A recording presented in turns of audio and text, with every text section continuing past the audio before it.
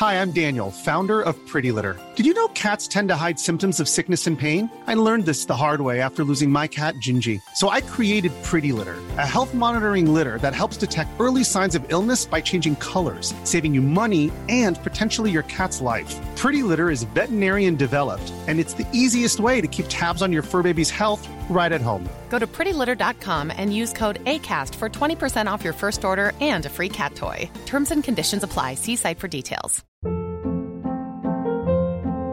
Hold up. What was that? Boring. No flavor. That was as bad as those leftovers you ate all week. Keke Palmer here, and it's time to say hello to something fresh and guilt-free. Hello Fresh. Jazz up dinner with pecan-crusted chicken or garlic butter shrimp scampi. Now that's music to my mouth. Hello Fresh. Let's get this dinner party started. Discover all the delicious possibilities at hellofresh.com. Cool fact, a crocodile can't stick out its tongue. Also, you can get health insurance for a month or just under a year in some states. United Healthcare short-term insurance plans, underwritten by Golden Rule Insurance Company, offer flexible, budget-friendly coverage for you. Learn more at uh1.com. Namaste, Yoga Revealed podcast. This is Alec Vishal Rubin, here to welcome you back. We know it's been a few weeks since we have released episodes, but you should know that not a single day passes where we are not thinking about you. We bring you only the best of the best yogis who have taken on the mission of transmitting the purest essence of yoga. I am recording this intro to you from Vietnam as I travel through Asia for 6 months.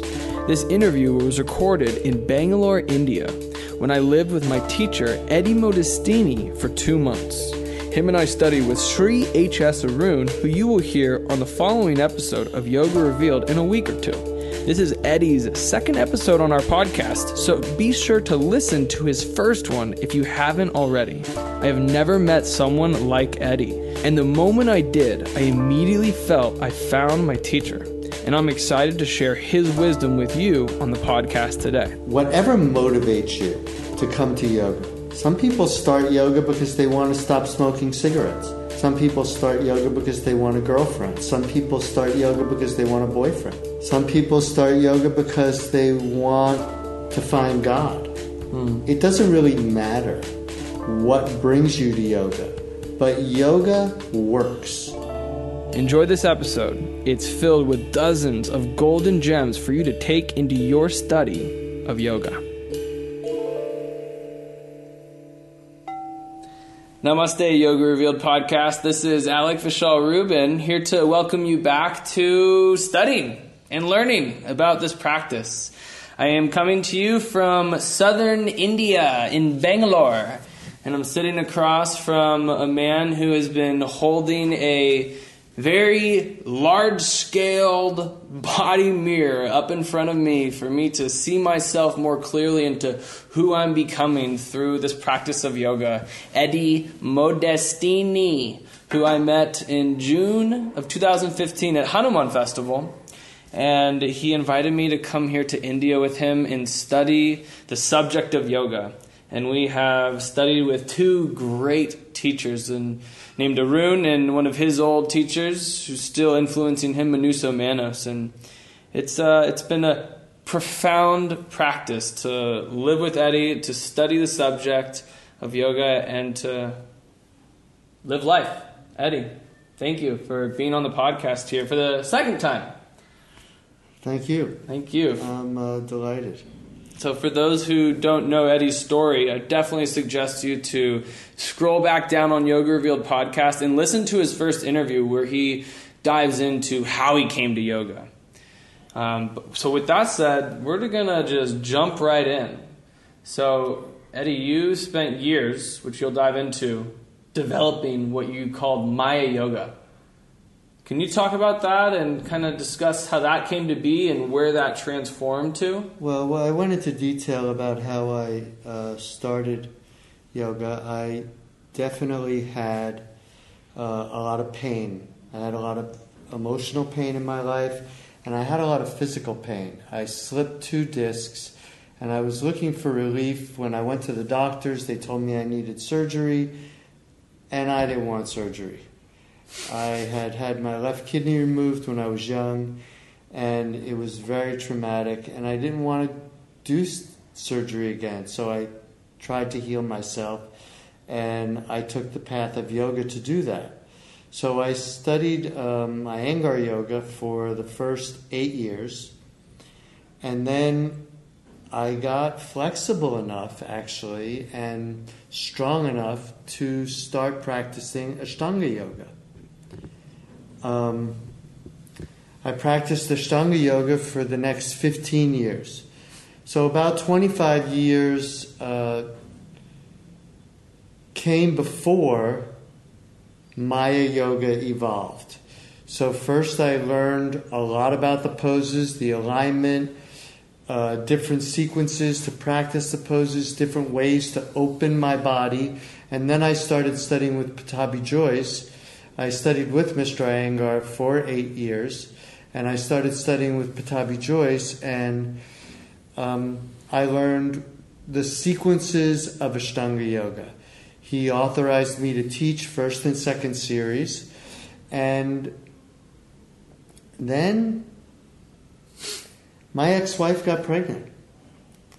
And it was time to have children. And I had been pushed to a level of flexibility that made my back once again vulnerable. And I really wanted to carry my children. I wanted to father my children. And I found I couldn't even pick up a suitcase at that point. So I started changing my practice from putting my legs behind my back and doing all these extreme arm balances to doing something that was more nurturing of my physical being and allowed me to interact with the world more than just delve into the practice of yoga. So I was teaching at that point, and many people from Maui had been doing quite a vigorous practice for many years, and some of them were getting up in years. They were getting older. And they started coming to my studio, and I was faced with all these injuries. And people wanted to alleviate these injuries. So that's the way Maya Yoga really evolved. I started addressing people's needs more than just following a sequence for everybody. It started to become more personal. What do you do with this person's knee? What do you do with this person's back? How do you help somebody that's got stress in their neck? How do you deal with a broken body more than how do you present a sequence of postures? So I started really emphasizing the standing poses as a means to address all these injuries. And it really started working. And that's how Maya Yoga evolved. It is a vinyasa system, but it has a lot more to do with how to create a healthy body than anything else. So from there, it just continued to evolve in the direction of health. So I think that's a great segue into a project that you took on. I think that's what you called it, Vinyasa 101. Well, Yoga Journal magazine asked me, they see what's happening in modern yoga. And what is happening in modern yoga? Well, what's happening in modern yoga is that Vinyasa yoga is probably the most popular yoga out there in the world today. I think more people are practicing a Vinyasa type of yoga than anything else. And in modern yoga, it's become in vogue to create new poses, to to do more fancy asanas, to go to the edge, to bring people to their edge as quickly as you can. It's a fast-paced system. There's a lot of room for creativity, but with that, they're seeing a lot more injuries. People are hurting their back more. People are putting pressure on their wrists. You see it very common for somebody to walk into a yoga class with wrist braces on, with ankle braces, with a knee brace. And that makes me uncomfortable because yoga isn't a means for injuring yourself. Yoga is a means for healing yourself. And I kind of have that reputation. So Yoga Journal has invited me to author what they call Vinyasa 101. It's more or less a means for protecting yourself in Vinyasa Yoga, avoiding injury in Vinyasa Yoga, and actually using Vinyasa Yoga to heal any injuries that are present. It's turning the focus from a sequence of poses to yourself, to what do I need, and how can I sequence poses in a flow system so I can care for myself. So that's basically what Vinyasa 101 is about. I detail how to practice in a vinyasa system if you have stiff hips. How to practice in a vinyasa yoga system if there's too much pressure on your wrists. How do you practice vinyasa yoga if you have compromise in your knee joint, in your ankle joint, in your hips, in your shoulder, in your elbow? All the different parts in a vinyasa yoga system that can take pressure just by following a prescribed system of yoga. You know, it's funny. Krishnamacharya is the teacher of both of my teachers, BKS Iyengar and Pattabhi Jois. And the people that I study with now have either studied with BKS Iyengar or Pattabhi Jois. And so all of this yoga comes from Krishnamacharya. He says you teach individuals, but both systems have gotten focused on sequences of postures. Postures have become the thing that we study, not people. And I'm turning the clock back to his approach, where we have to make the postures applicable to the individual. We have to make the postures applicable to the person that's practicing them. Not just do postures for posture's sake, but do postures that are appropriate for you with what you're dealing with in your life.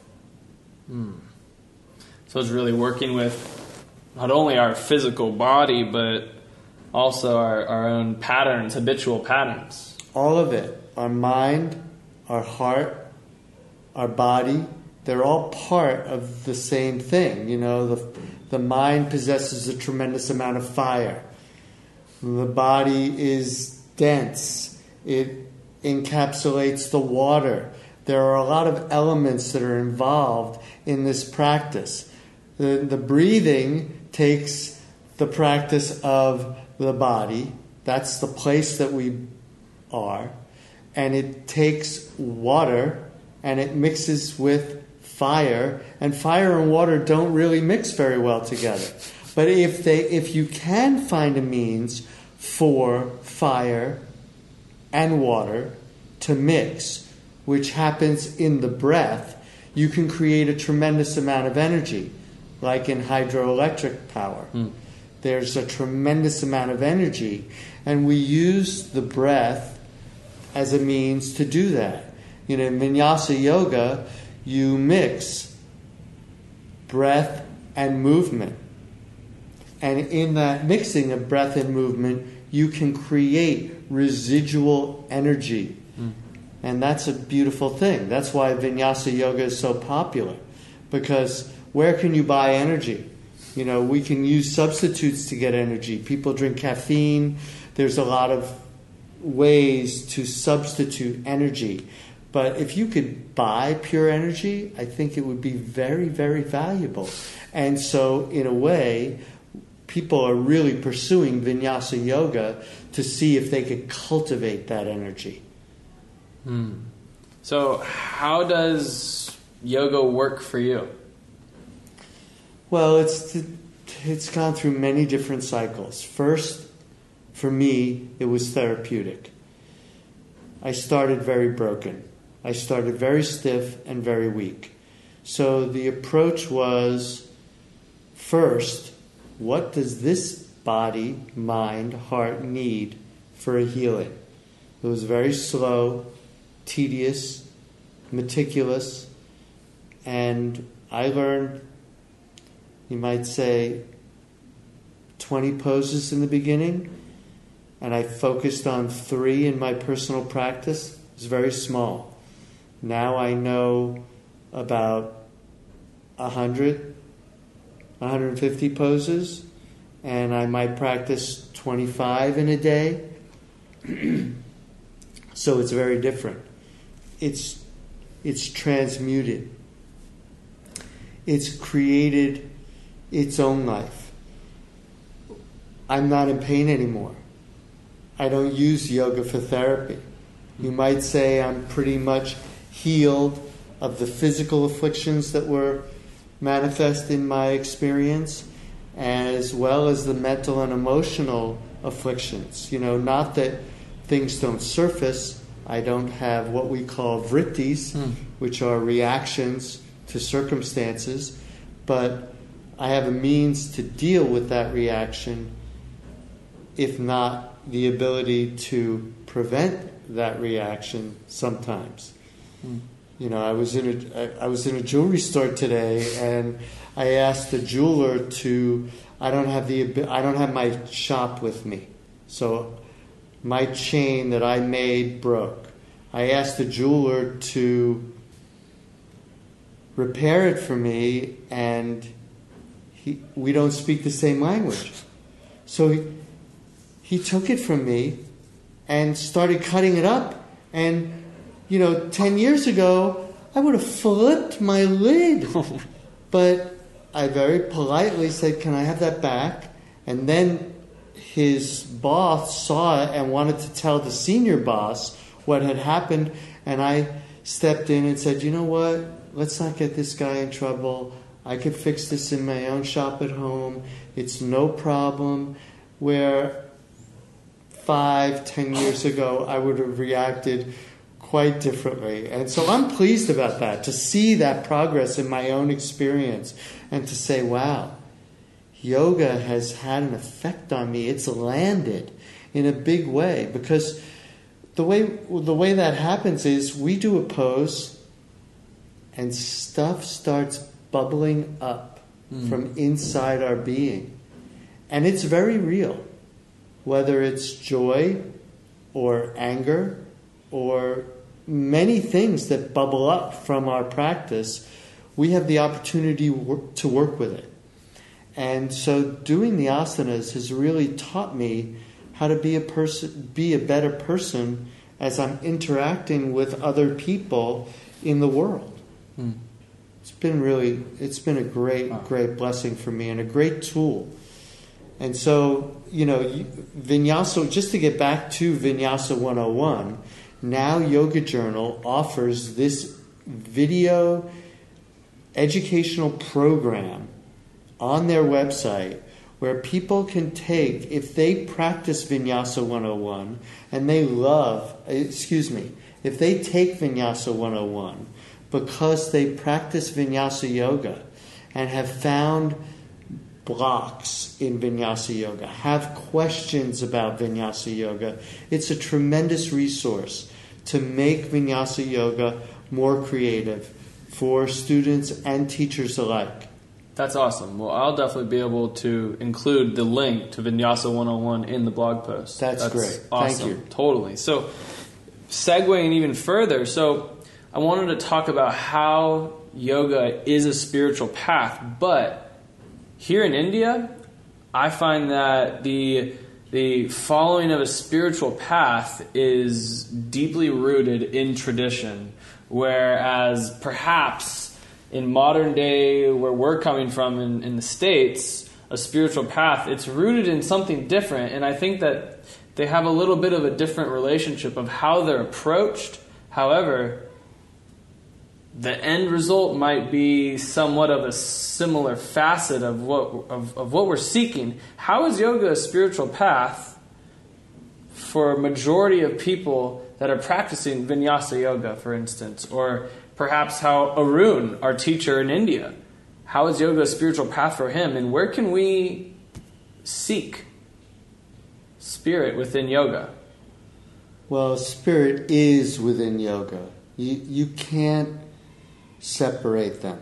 Even if you come to yoga, whatever motivates you to come to yoga. Some people start yoga because they want to stop smoking cigarettes.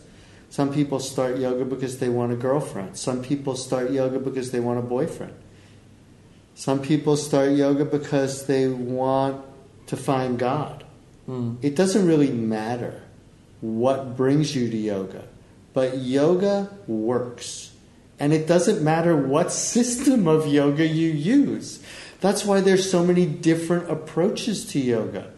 Because if you get on the mat, even if you don't use a mat, if you just go into your room and start exploring the postures, because yoga focalizes the mind, and it merges the mind and the body and the breath. That concentration brings us the ability to drop in, so to speak, to become absorbed with what we're doing. And when you become absorbed with what you're doing, evolution takes place. You start to evolve. It's the way the lens of your being is polished.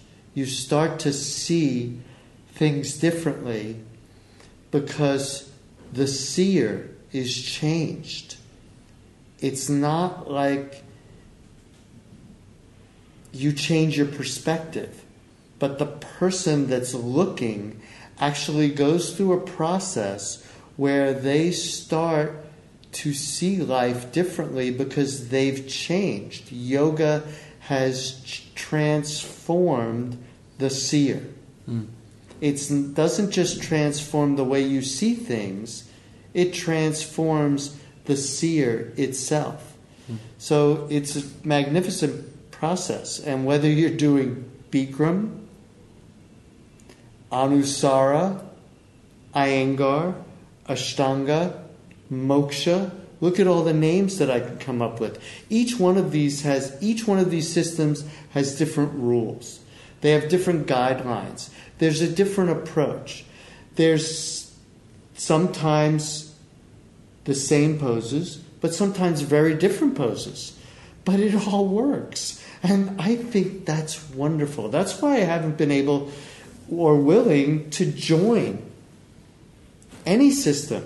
And that's why I support all systems of yoga, because all yoga works. It's really cool. I love that. When you were talking about the seer, maybe you realized you just went through the third sutra.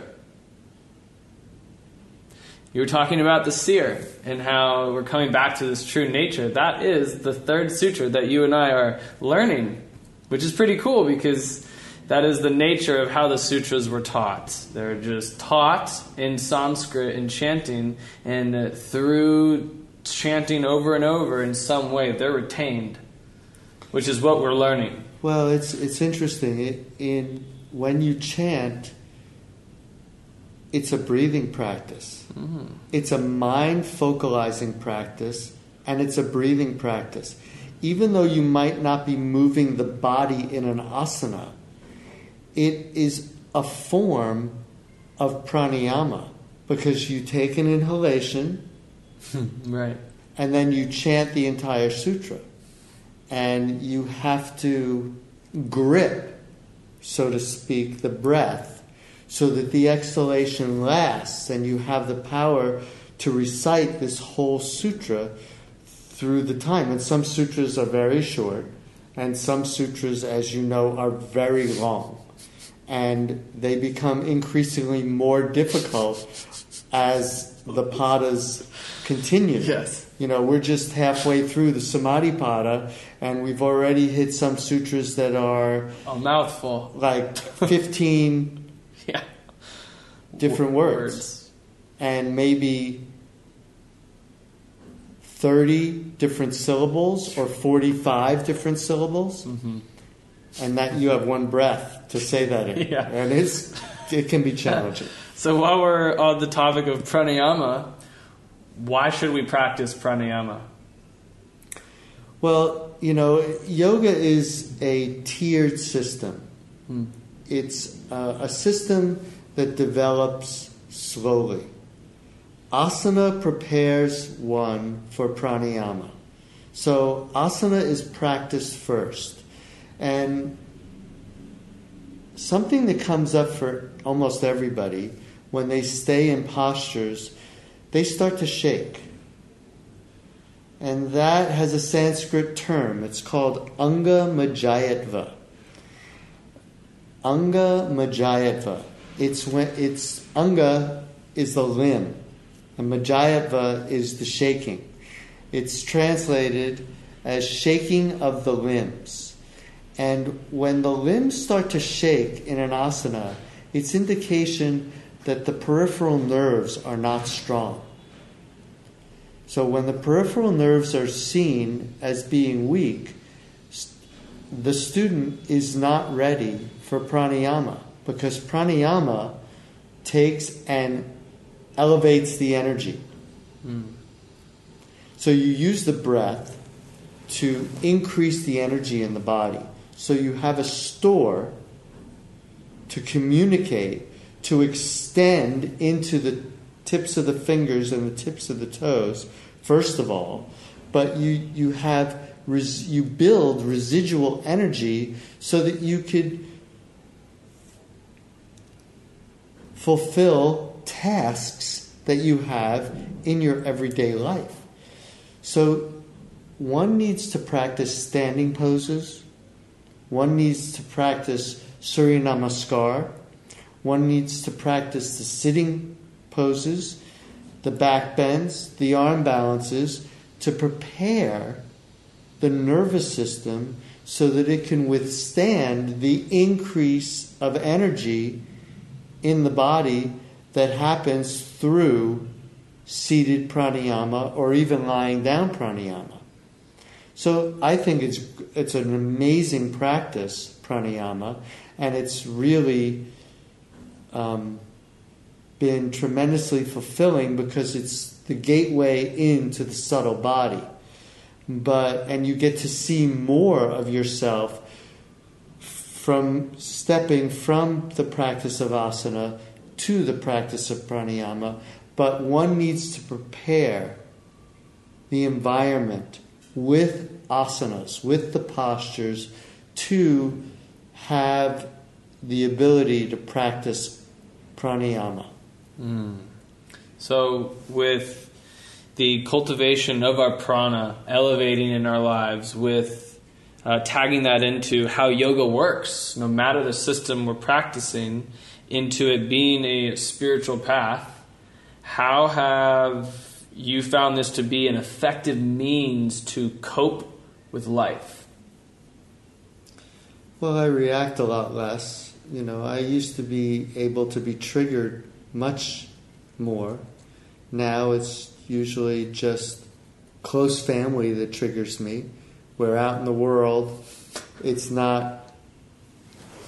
not as easily triggered by being here in India, the rickshaw driver or the traffic is, as much as I remember the first trips to India, the frustration that I would have in trying to ask a rickshaw driver to take me around the corner, and not know how to say, I want to go to Lakshmipuram or I want to go to Deccan, depending on whether I was in Pune or in Mysore.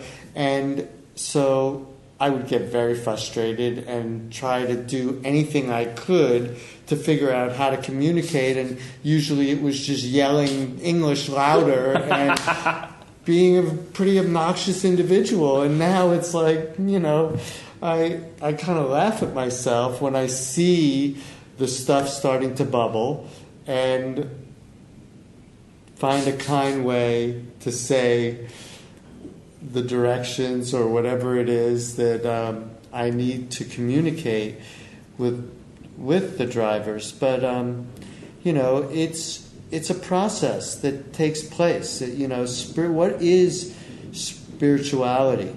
It's being kind. And out in the world, the practice of asanas has taught me to be kinder with myself, because as we know, humans have a tendency to be our own worst critic. We are very critical of ourselves. And we come with that tendency. So spiritual evolution is learning how to be kind to ourselves first. Because we come with these self-limiting, self-defeating tendencies of our mind. And when we're in these asanas, that really bubbles up. Especially when we stay. When we stay, it really, even when we're moving from posture to posture, like we do in Vinyasa Yoga. But now, my practice is more in staying in the pose and really letting everything come up. In Vinyasa Yoga, I found that stuff would surface.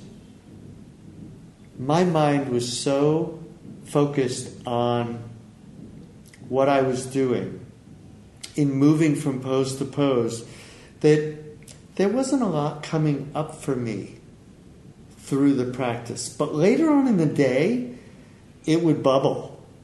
And then I was stuck with it, and I didn't really know how to deal with it.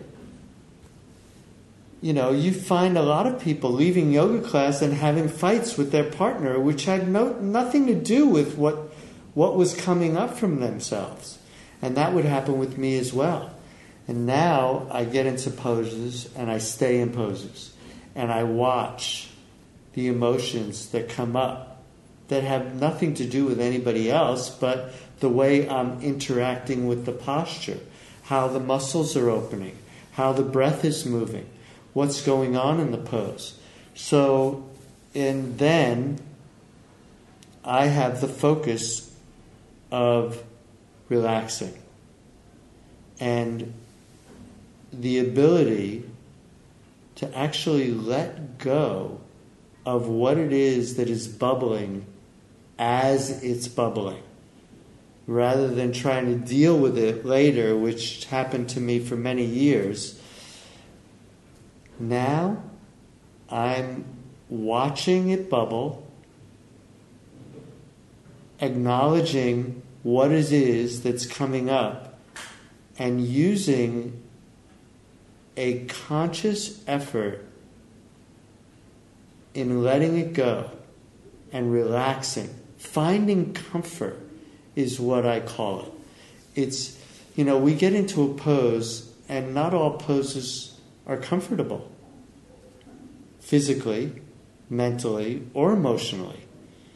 And if you stay in that discomfort and actively search for comfort, and you find it, then you've let go of the discomfort.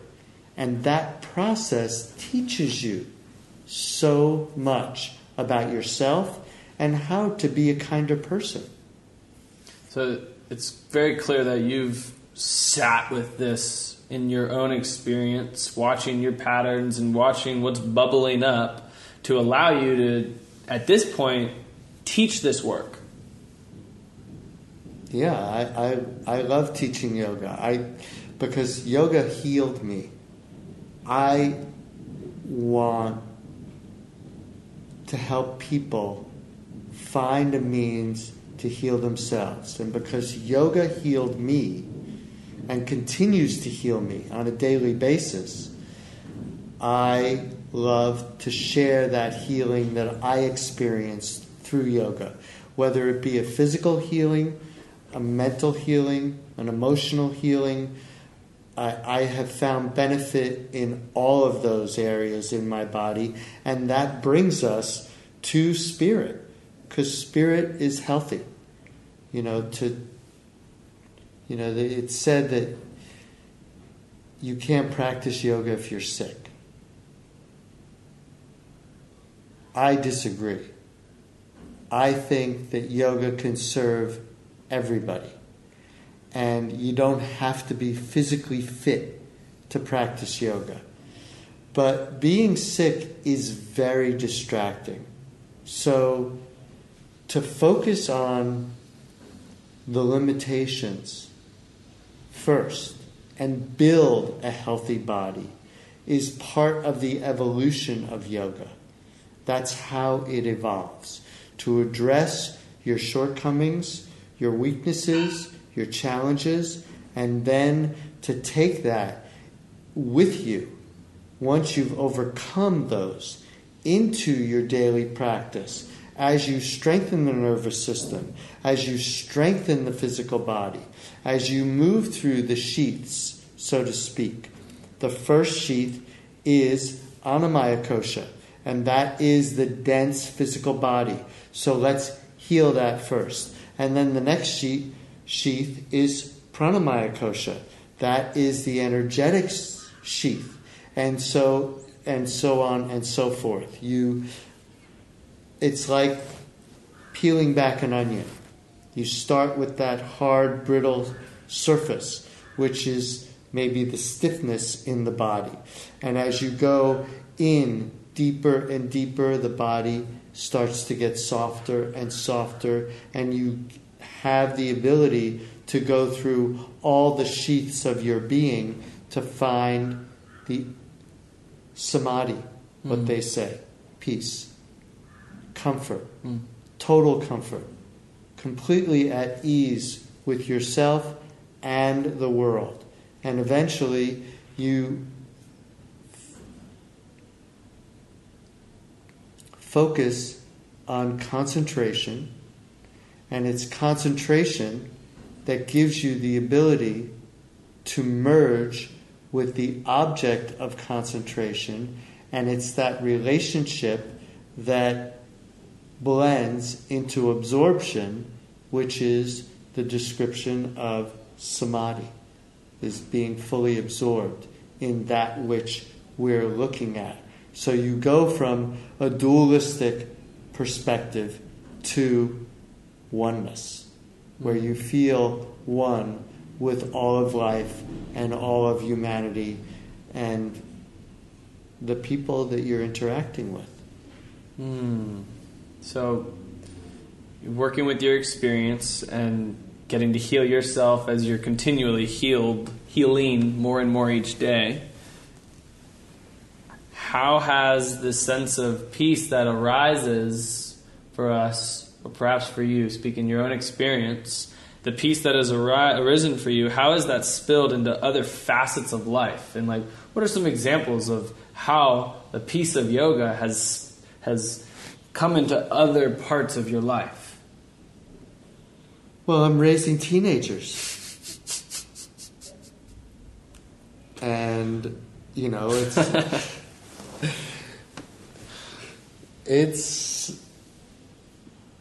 it's a blessing. It's such a blessing to interact with these kids that are my offspring, and to in a peaceful way, try to help them with their challenges instead of reacting to them. I find myself more as a mentor, as they're open to my mentorship. Sometimes our children are not very open to us, and they are seeking to protect themselves and find their individuality in their teenage years. And so, but as they become more mature, they become more open, and I'm finding myself to be very much a mentor to both my kids. And it's really interesting where I was seeing them react to my suggestions just a few years ago. Now, they're considering my suggestions and trying to use what life has shown me as a way to deal with challenging circumstances. They're starting to take on some of the suggestions that I might come up with so that their challenges are easier. Life is challenging. The first noble truth, in life there is suffering. What's great about yoga is the practice of yoga removes future suffering, which is a sutra. And that's what I'm finding in my life, that it's easier for me to be a parent because of my practice than it was last year, the year before that, the year before that. Every year gets a little easier. And my relationships with my kids are more loving than they were. Which I'm so thankful. Mm-hmm. And I thank yoga for that. It's the path that I'm on, for sure. Not only did it give me a physical healing, I find that my mind functions more clearly because of my yoga. My emotions are more smooth because of my yoga.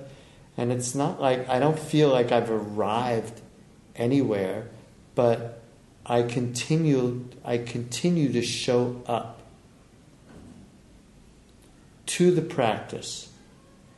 And the practice continues to show up for me as I continue to dedicate myself to the practice. When I didn't start practicing pranayama for many years. I just practiced asana. And at a certain point, it was like, okay, I felt motivated to practice pranayama. And that's taking me into a much deeper place. It's leading me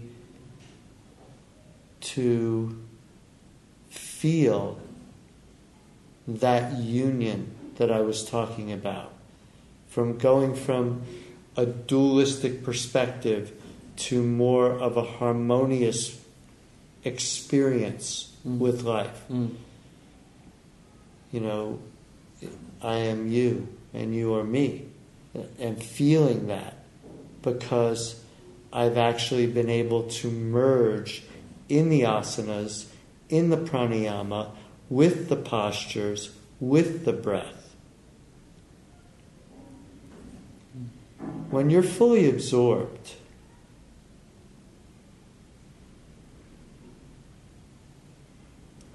you're in it. You're not watching it anymore. At first you start trying to move the big toe and it doesn't move, and then you finally get it to start to twitch, and all of a sudden, you can spread your toes, and wow, that's really exciting. Like I've arrived somewhere. But at a certain point, you're in it. you're not watching it. You're fully in it. You're not distracted. You're not able to be distracted. It's like when you are in a pranayama practice and you hear the letter from the postman drop into the box. And, where a few years ago I might say, man, I should go read that letter.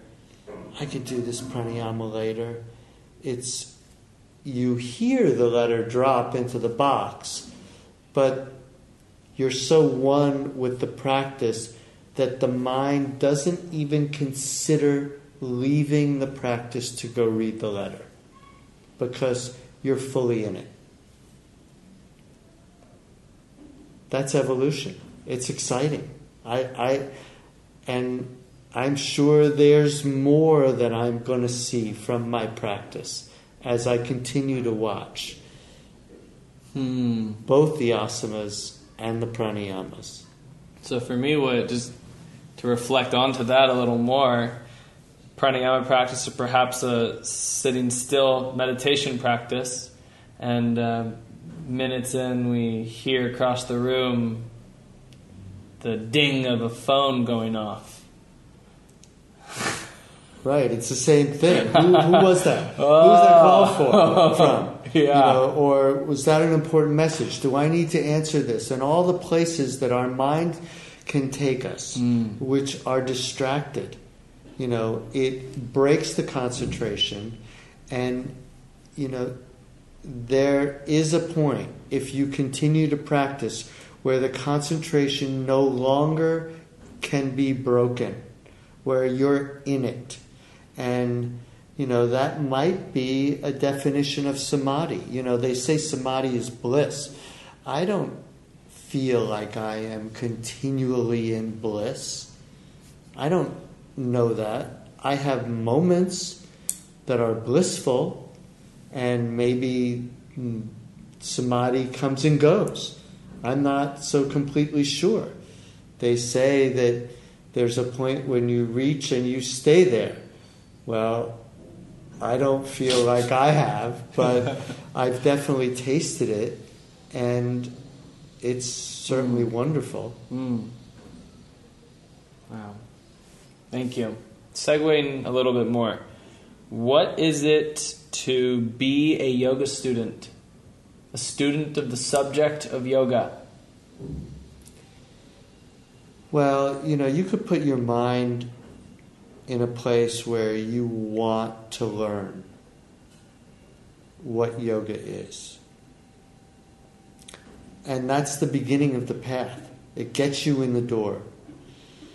And then you start to play with the asanas, and they're fun. They're fun to play with. I found them fun. And then all of a sudden,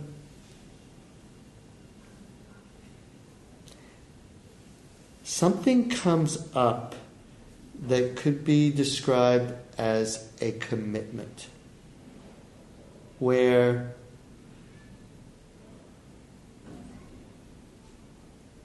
if you don't practice, something's missing. And that's when you're really, I believe, a student of yoga, where when you start to miss, when you're aware that the practice hasn't happened and you feel a void, then there's a full commitment in the practice, and wherever it takes you, it takes you. But you can tell that, I missed my asana practice today because something is missing. That's where, all of them are stages of being a student, so to speak.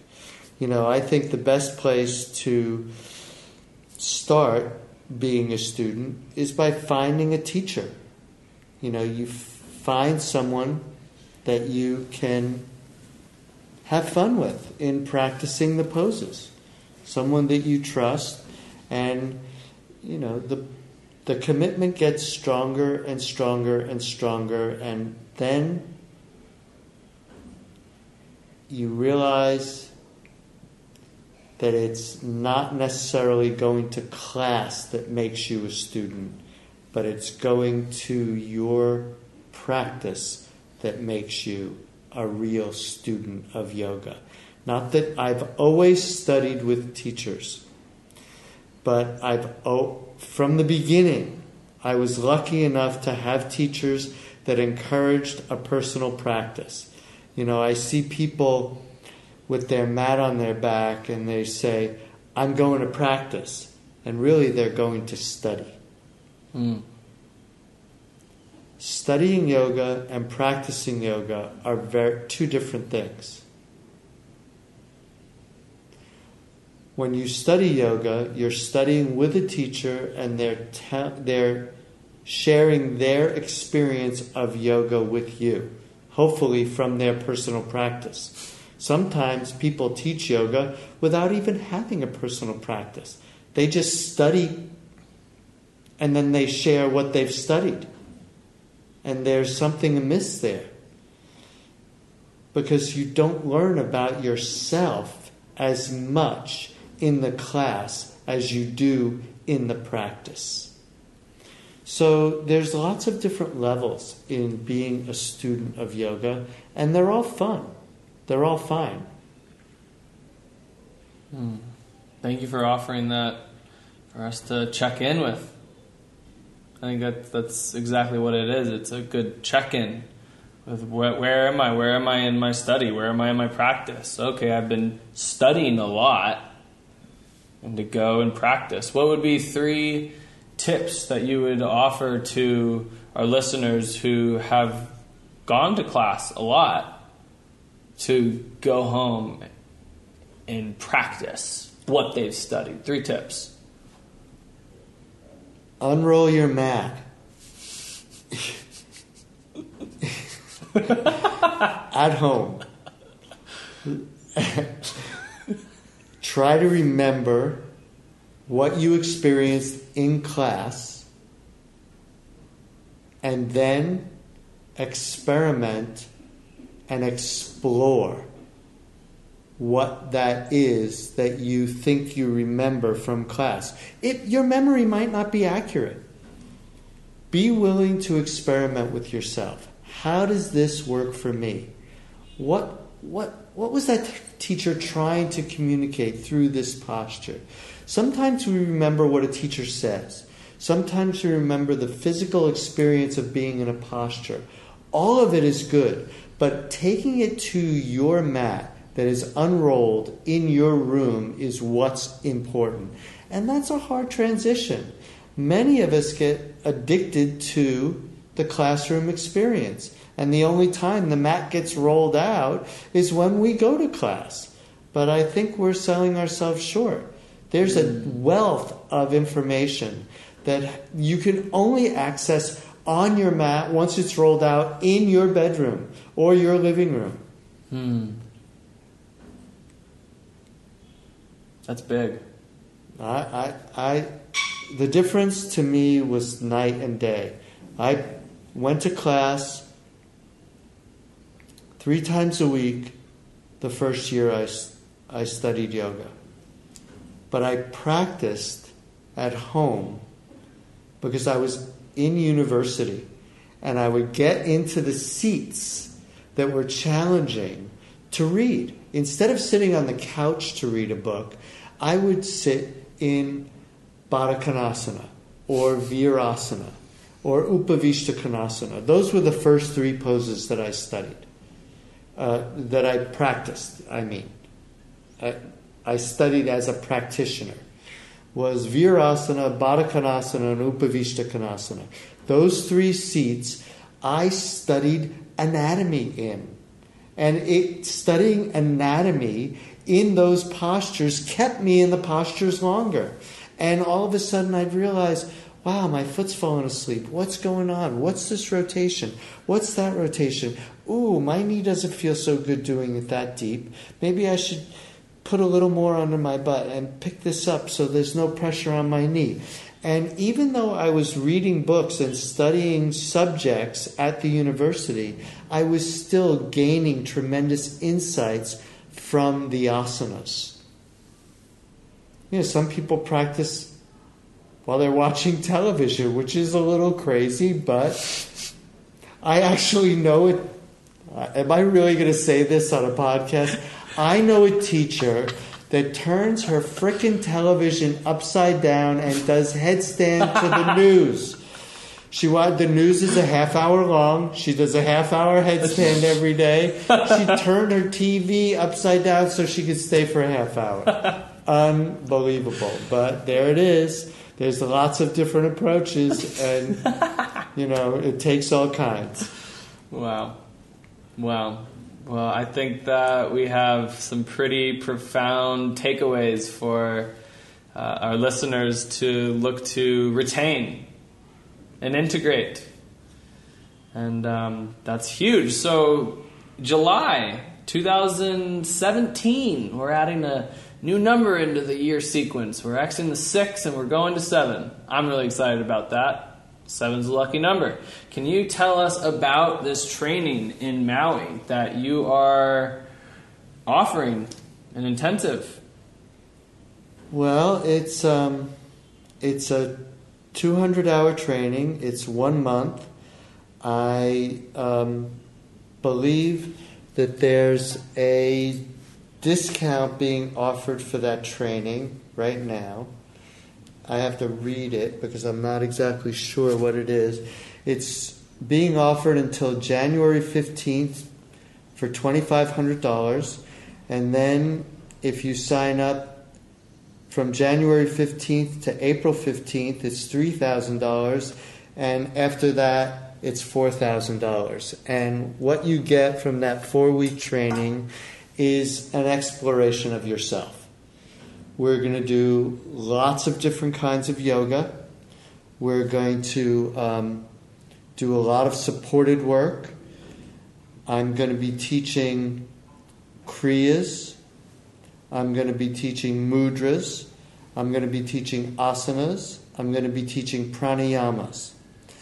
So through all of those different techniques in yoga, we're going to also include meditation.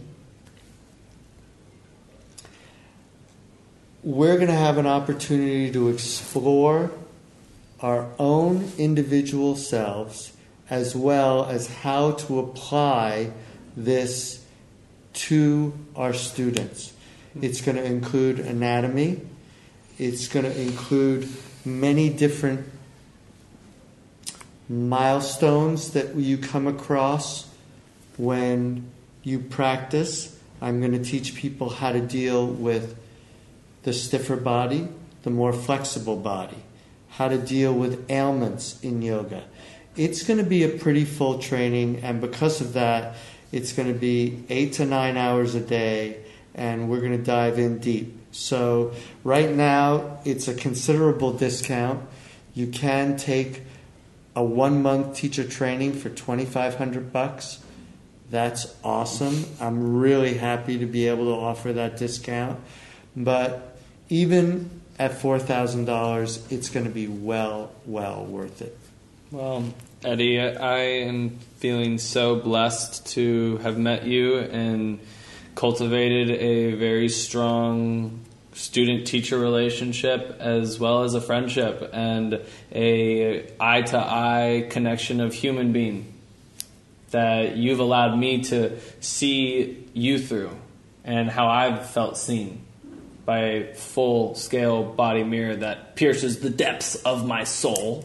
Well, you're doing great work, and it's really great I love encouraging students to further their exploration of the practice so that we can all continue to grow. And that's how we do it. We support each other in this practice. Keep studying. Thank you. Well, to all of our listeners, thank you so much for checking in and tuning in to Eddie Modestini, and I will see you on Maui, I hope. Namaste. Thank you, Eddie. Namaste. Thank you for listening to this episode of the Yoga Revealed podcast. If you feel inclined to join Eddie on Maui this July 2017 for a not-to-miss Teachers Intensive, go to eddiemodestini.com or email yoga@eddiemodestini.com. Dive deep into your practice with a humble and masterful yogi who is also on his path to self-discovery. Stay tuned for the next episode of Yoga Revealed with Sri H.S. Arun, one of India's most senior and credited yoga teachers. Lately, many of you have been sending us messages expressing your heartfelt gratitude for the podcast over the past year, and we hear you. All 180,000 subscribers. Wow! Andrew and I reflect our deep, undying gratitude for your support as we strive to bring you the best. If you have questions about yoga that you want us to ask, always feel free to reach out to us. Let's continue to shine bright and be the example of interconnectedness that we originate from. The world needs strong yogis more than ever. Stay positive, stay grounded, and be true to yourself. Love life, my friends. Until next time, namaste.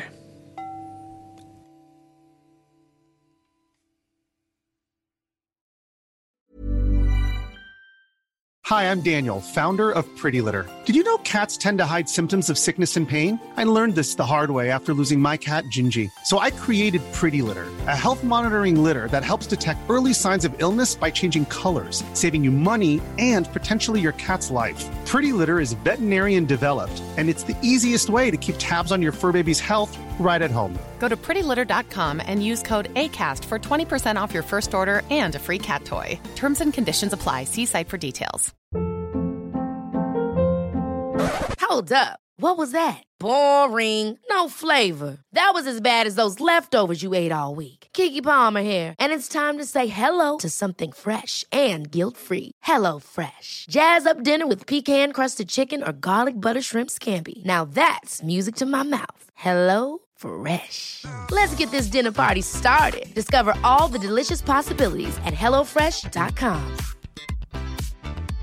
Imagine the softest sheets you've ever felt. Now imagine them getting even softer over time. That's what you'll feel with Boll & Branch's organic cotton sheets. In a recent customer survey, 96% replied that Boll & Branch sheets get softer with every wash. Start getting your best night's sleep in these sheets that get softer and softer for years to come. Try their sheets with a 30-night guarantee. Plus, get 15% off your first order at bollandbranch.com. Code BUTTERY. Exclusions apply. See site for details.